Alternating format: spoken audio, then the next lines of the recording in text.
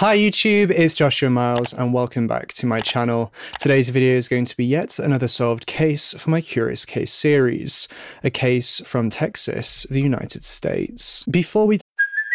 Hey, it's Kaylee Cuoco for Priceline. Ready to go to your happy place for a happy price? Well, why didn't you say so? Just download the Priceline app right now and save up to 60% on hotels. So whether it's Cousin Kevin's Kazoo Concert in Kansas City, go Kevin, or Becky's Bachelorette Bash in Bermuda, you never have to miss a trip ever again. So download the Priceline app today. Your savings are waiting.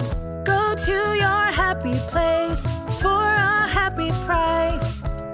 Go to your happy price, Priceline. Delve into this video though, I'd just like to take a moment to direct your attention to the Black Lives Matter movement. I'm sure you're all very much aware of the current situation going on in the world, and I'm sure a lot of you have come to this video as a form of escapism.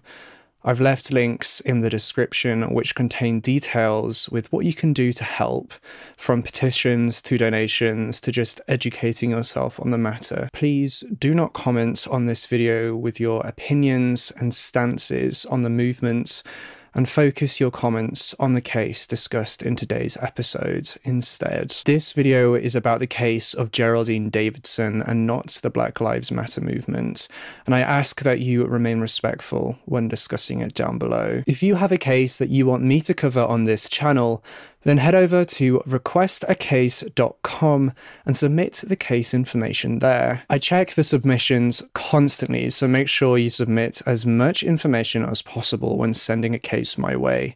If you are not already following me on Twitter and Instagram, then make sure you are. My handles on both platforms is @itsjoshuamiles. I also have to briefly say that a lot of information in today's case was very difficult to find on the internet, so I've used the Wicked Attraction See No Evil episode on this case as one of my primary sources of information. I've left a link to the episode in the sources, which you can find, as always, in my description box down below. And with all that being said, let's delve right into this case.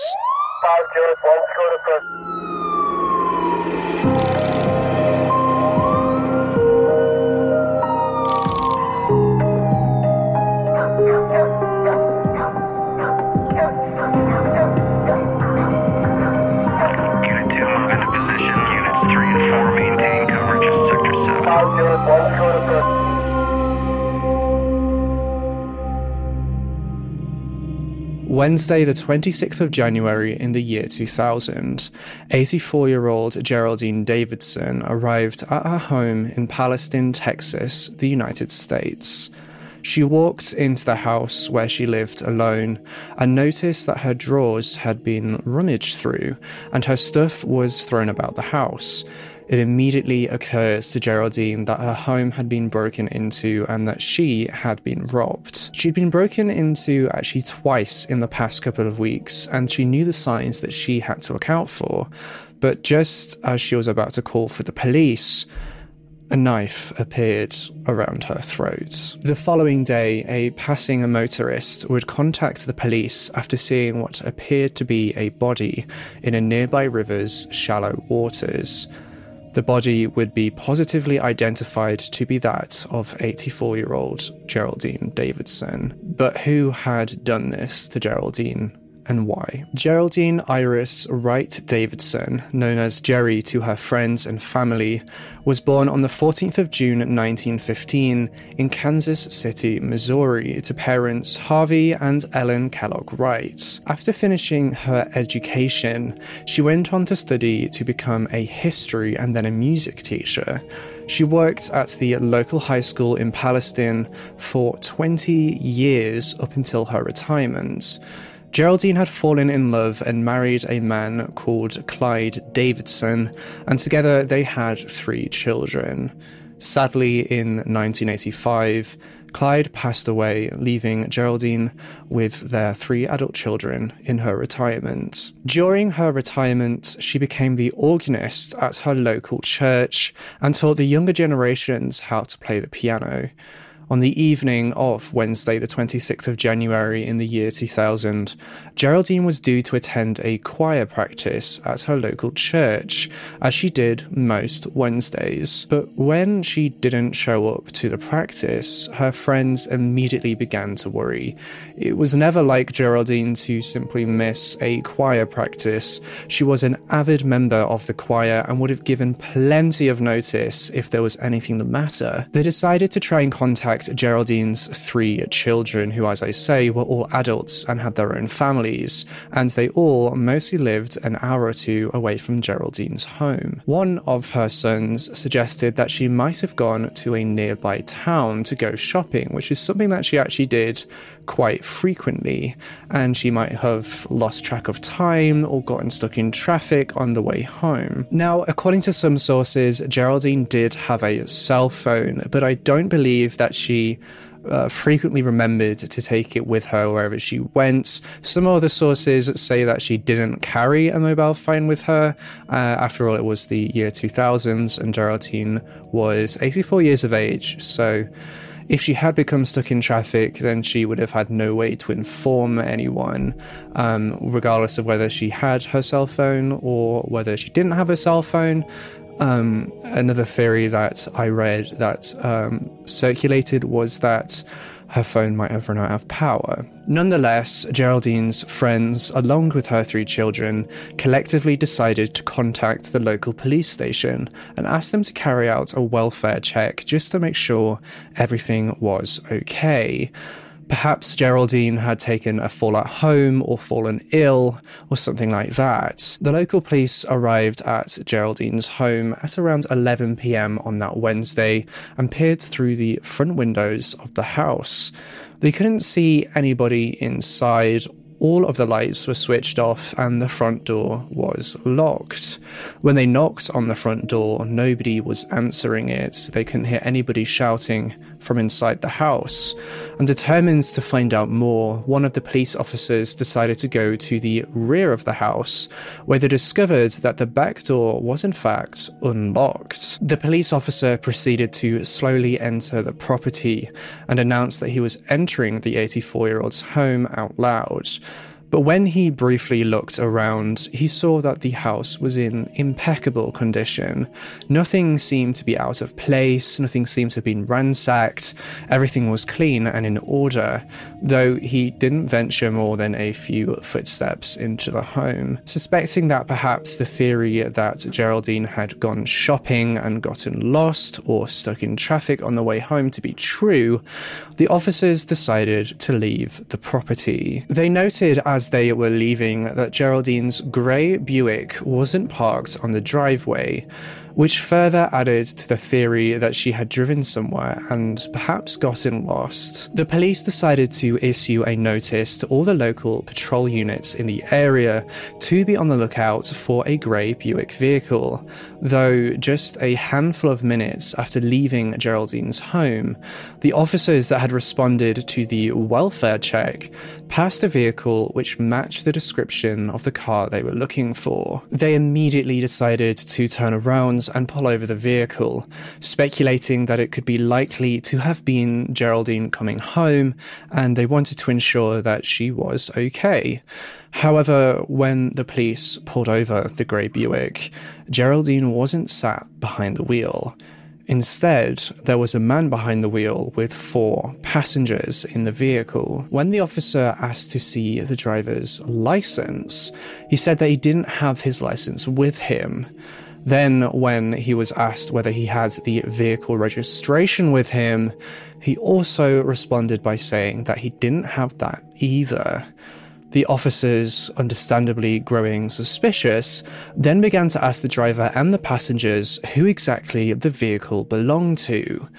But nobody inside of the car could give an answer to the officers' questioning, so they decided to run the car's plates through their database to see if they could determine whether it was perhaps a family member's or a stolen vehicle or their biggest fear, whether it was in fact Geraldine's. A few minutes passed before the results came back from the plate check, and these results confirmed the officers' biggest fears. The vehicle with 5 individuals inside belonged to the now missing 84-year-old Geraldine Davidson. But where was Geraldine, and how did these people get her car? The police immediately took the 5 people in Geraldine's car to the police station to undergo questioning. Investigators rushed back to Geraldine's home to conduct a more extensive search. And on this second extensive search of the house, they discovered that a kitchen window had been broken from the outside in, with glass fragments scattered across the kitchen floor. Further to the smashed window, they found that cabinets and drawers across the house had been fully opened, and it seemed as if somebody had gone through them. Upstairs, it was an absolute mess.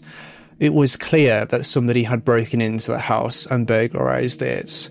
How the officers responding to the welfare check who had entered the premises before hadn't seen the smashed window or ransacked house is honestly quite shocking to me. Alarm bells immediately began going off for the investigators, with the question of where exactly Geraldine was ringing in their ears. When the police searched Geraldine's car, which they had seized by this point, they discovered a roll of duct tape. The investigation quickly morphed from a welfare check into a kidnapping case. When the 5 people in Geraldine's car were questioned by the police, they told them that they had actually rented the car from a different person in exchange for drugs. And after a degree of persistence from the authorities, they managed to extract the name of the person they had rented the car from: Danielle Simpson. Danielle Nathaniel Simpson was born on the 26th of October 1979 in Palestine, Texas. Now, not all too much is known about Danielle's upbringing, but what we do know is that he worked as a machinist, and he had actually been on the police radar before this case. He was known to the police for his involvement in the local drug trade. Danielle had actually been involved in a particularly violent domestic abuse case against his girlfriend at the time, where, as his girlfriend was leaving the house following an argument, he took a gun and fired it at the door. It's important to note that the girlfriend at the time decided to not press charges against Danielle for this. After his name had been given to the authorities, the search was on to track him down and question him in connection with this case. Around 2 hours after the police had discovered Geraldine's ransacked house, they pulled up to the last known address of Danielle. The address was actually the home of Danielle's mother, and as they spoke with her asking where exactly Danielle was, she pointed him out as he was climbing out of the window behind them. The police then obviously rushed to apprehend Danielle, though he managed to evade the police and fled into the streets. Police in the local area were immediately notified of Danielle's description, and the search for him began. But their search efforts were fruitless. Sadly, the following day, on Thursday the 27th of January in the year 2000, a motorist travelling down Texas Highway 79 between Palestine and Jacksonville spotted a body floating in the shallow waters of the river as he crossed the bridge. The motorist immediately contacted the authorities, who recovered the body. Through Geraldine's children, the body was positively identified to be that of 84-year-old Geraldine Davidson. Geraldine had been the teacher of numerous police officers who worked at the local police station, and the discovery shocked the entire community. The search efforts for Danielle intensified as a result of this discovery. The following day, the authorities brought in Danielle's wife for questioning. Daniel and his wife had actually gotten married at a young age, and that was allegedly so that his wife could have charges against her dropped. They'd been in a relationship together for years and had even run off with one another. At the time of this case, Daniel was 20 years old and his wife was 16. It's important to note that Daniel's wife was the same person who he had shot at during the aforementioned violent domestic abuse. And when Daniel's wife was brought in for questioning, she revealed the truth of what happened that fateful day. Here is what she said. That morning, she had overheard Daniel discussing plans to break into a house with his cousin, who was 13 years old. This wasn't their first time breaking into this house, though. They had actually broken into the house twice previously. Daniel, his cousin, and Daniel's wife then made their way over to Geraldine's house, which was just a few blocks away, in the early evening of the 26th of January. They knocked on the front door and peered through the windows and determined that nobody was home. Daniel then went to Geraldine's garage, which was unlocked, retrieved a hammer and a pick, and proceeded to walk round to the back of the house and smashed a window. Daniel's wife then entered through the smashed window and unlocked the back door to the house. All three of them then began to go through the house to find anything of value that they could steal, and in particularly jewellery. Daniel's wife located an expensive-looking ring in Geraldine's jewellery box, along with money stashed away in a drawer. Danielle also discovered an expensive-looking watch and pocketed it. Though about 50 minutes after they had entered the home, Geraldine returned home. It was as Geraldine was walking into the kitchen that Danielle snuck up from behind with a knife, grabbed the 84-year-old and held the knife to her neck. He demanded that Geraldine gave him her money, and so she pulled all the cash she had in her purse out and handed it over to Danielle. Danielle then instructed his wife and 13-year-old cousin to restrain the 84-year-old widowed mother of 3 while he went and fetched some duct tape and a pillowcase. Upon his return, he bound her hands together with the duct tape and further sealed her mouth shut with the tape. He then demanded that his wife tape Geraldine's legs together before forcing the pillowcase over her head. Daniel then picked up Geraldine, threw her over his shoulder, and carried her outside before throwing her into the trunk of her own vehicle, the grey Buick. Following forcing Geraldine bound with duct tape into the vehicle, Daniel climbed into the driver's seat, with his wife and cousin getting into the passenger seats. The three then decided to drive to a friend's house to purchase drugs. They actually drove to multiple different houses in their search for drugs, and after unsuccessfully trying to buy crack cocaine, they bought some marijuana. It's important to note that throughout this entire affair, Daniel and his wife were acting joyously and as if they hadn't just kidnapped an elderly woman and stuffed her into the trunk of the car. After buying the drugs, they decided to drive the 10 or so miles from Palestine to the nearby town of Grapeland, where Daniel's aunt lived with another one of Daniel's cousins. Crazily, when they arrived, Daniel brought this cousin to the rear of the vehicle, popped the trunk open, and showed off that he had kidnapped Geraldine. Geraldine, undoubtedly terrified for her life and in a state of panic, and who needed regular medication, asked Daniel politely whether he had her medication. Danielle responded by shouting at her to shut up before slamming the trunk closed. After they left his aunt's house, they continued the parade of showing off what they had done. They drove around in Geraldine's car and visited an estimated 8 to 10 different friends to tell them what they had done, even on some occasions opening the trunk of the car to display their kidnapping trophy. It's important to note that at no point did any of these individuals that had been informed and shown what Daniel had done contacted the authorities, anonymously or otherwise. It is also further important to note that some sources state a mentality in the community that snitches get stitches, and that it was very likely that all these people were fearful of Daniel and what he would do if they did contact the authorities.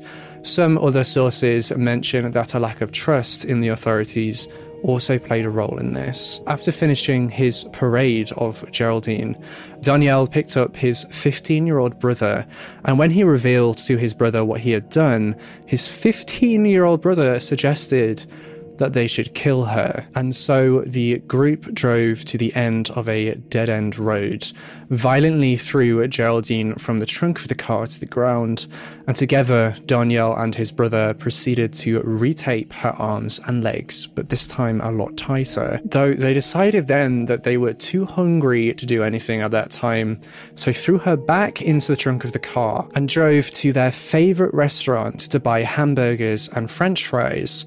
The entire time they were in the restaurant, Geraldine, alone and afraid, remained locked in the trunk of her own car in the car park. After finishing their meal, they decided it was finally time to get rid of Geraldine. They drove to the Neches River, I'm not entirely sure it's pronounced, and reversed the car up to the riverside so they could easily throw Geraldine in. But they didn't intend on just throwing her in the water. Daniel pulled her from the trunk and kicked Geraldine in the face. It is likely that further beatings also occurred at this point too. Daniel's brother then grabbed some rope from the car and tied it tightly around Geraldine's legs, as Daniel tied the other end of the rope to a cinder block.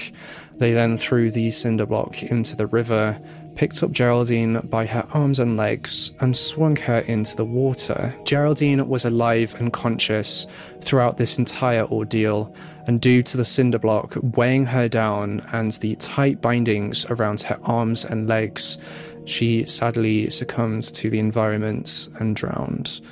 It's speculated that the group stood and watched her struggle in the water, watching and laughing at her final moments. After murdering Geraldine in torturous cold blood, the group decided to go and try and purchase some more drugs. They ultimately ended up renting the car out, Geraldine's car, to a group of people for a few hours in exchange for substances. Though at this point in the investigation, after questioning Daniel's wife, they still did not know where Daniel was, the man responsible for coordinating this gruesome murder. The police did locate, arrest, and charge Daniel's 13-year-old cousin and his 15-year-old brother in connection to this case. Daniel's wife was also charged due to her involvement. On the 31st of January in the year 2000, the police held a press conference where they revealed that they had managed to successfully locate and arrest Daniel Simpson. He was charged with capital murder. He had been found in a house known to the police for its drug activity. Interestingly, he was also on probation at the time for aggravated sexual assault. He'd been arrested in 1998 and charged with sexual indecency with a child, and was served a deferred adjudication with 10 years probation, along with 600 hours of community service. It is also alleged that Daniel had molested his sister's 9-year-old daughter. The trial against Daniel Simpson began on the 29th of November in the year 2000. He faced the death penalty if found guilty by the courts and the jury. His wife had accepted a state plea deal to testify against him in court, which saw her receive a 40-year prison sentence for her involvement, with the possibility of parole after 30 years. And Daniel's younger brother also accepted a plea deal in exchange for life in prison to testify against his brother. It was determined that Daniel's wife and Daniel's brother were eligible to stand trial as an adult. On the 5th of December, the court found Daniel Simpson guilty of capital murder. He then received the maximum sentence on the 8th of December, the death penalty. Daniel's 13-year-old cousin also pleaded guilty and received 14 years in a youth commission facility. Daniel appealed his death sentence numerous times, in one appeal claiming to have mental disabilities, but they were all denied by the court. The trial for his execution was set on the 18th of November in the year 2009, where, after a lethal injection, he was pronounced dead at 6:32 p.m. Daniel's execution was attended by members of his family, as well as members of Geraldine's family. In the lead-up to the lethal injection, he expressed his love to his family and his friends, though he never once acknowledged or showed remorse to the victim's family for what he had done. Daniel's 13-year-old cousin was paroled in 2007 at the age of 21. From 2007 to 2013, he was under adult parole supervision for the remainder of his sentence. Daniel's wife is eligible for parole in 2030. But what do you think of this case? The brutality and joyous ways that these individuals carried out the murder of Geraldine in cold blood shakes me to the core. The pure evil that it took to carry out such a senseless and completely unnecessary murder is undeniable. Daniel's lack of remorse in his final moments further goes to show that, and I do personally believe that in this case, the death penalty was completely justifiable. If you've watched my content before, you'll know that I only support the death penalties in horrific cases just like this one, where the perpetrator was undeniably guilty and riddled with evil. It's important to note that Daniel did try to argue in court that he hadn't actually taken part in the murder, but rather was just a lookout who remained in the car. But his violent history, the previous child molestation charge, and the further allegations and the testimonies from those who knew him weighed heavily against his claims. He had told the jury that his 16-year-old wife and 15-year-old brother had been the ones that had thrown Geraldine into the river, and while I believe that is entirely possible that they could have had the strength to do so, I do believe that it wouldn't be a likely scenario to have occurred. Daniel also served his time on death row in solitary confinement, leaving him 9 years to think about what he did, and even after those 9 years, he refused to acknowledge the family and showed no remorse. Just plain evil. I do also believe that his wife should have received a life sentence for her part in this case, just as Daniel's 15-year-old brother did, rather than the 40 years prison sentence with the possibility of parole after 30 years. It's undeniable that she had direct involvement, and I don't agree at all with the latter sentence. I have seen some sources discuss that as she was a survivor of domestic abuse, she had gone along with the kidnapping and murder out of fear of Daniel.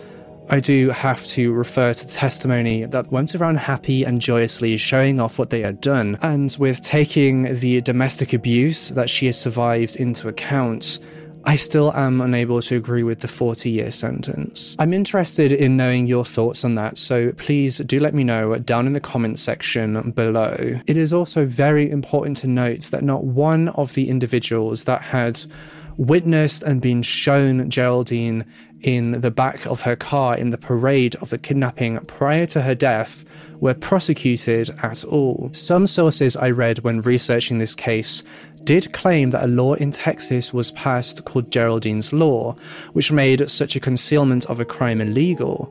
Though, after searching through the Texas Constitution and statutes, I was unable to find anything relating to this Geraldine's Law. If any of you are from Texas, have you heard of this law?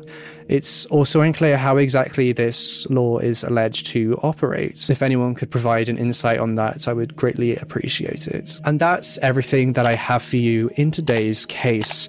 Subscribe to this channel if you want to see more true crime episodes just like the one in this video, and hit that bell icon so you could be notified every single time I post a brand new Curious Case episode. I post a new episode twice weekly, usually on Wednesdays and Sundays at 9 p.m. UK time.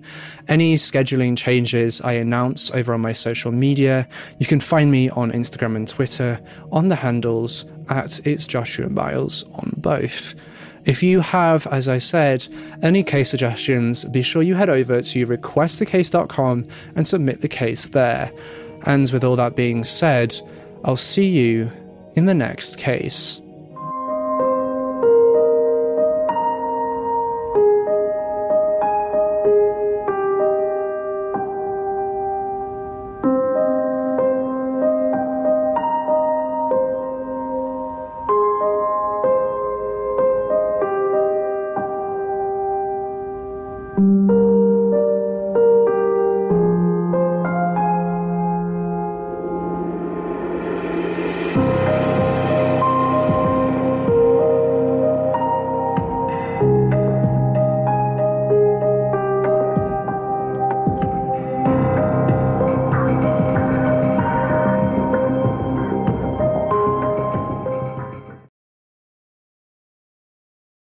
This is the story of the one.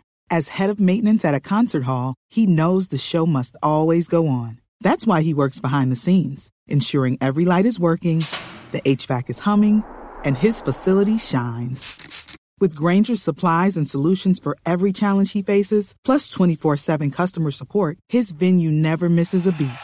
Call quickgrainger.com or just stop by. Grainger, for the ones who get it done.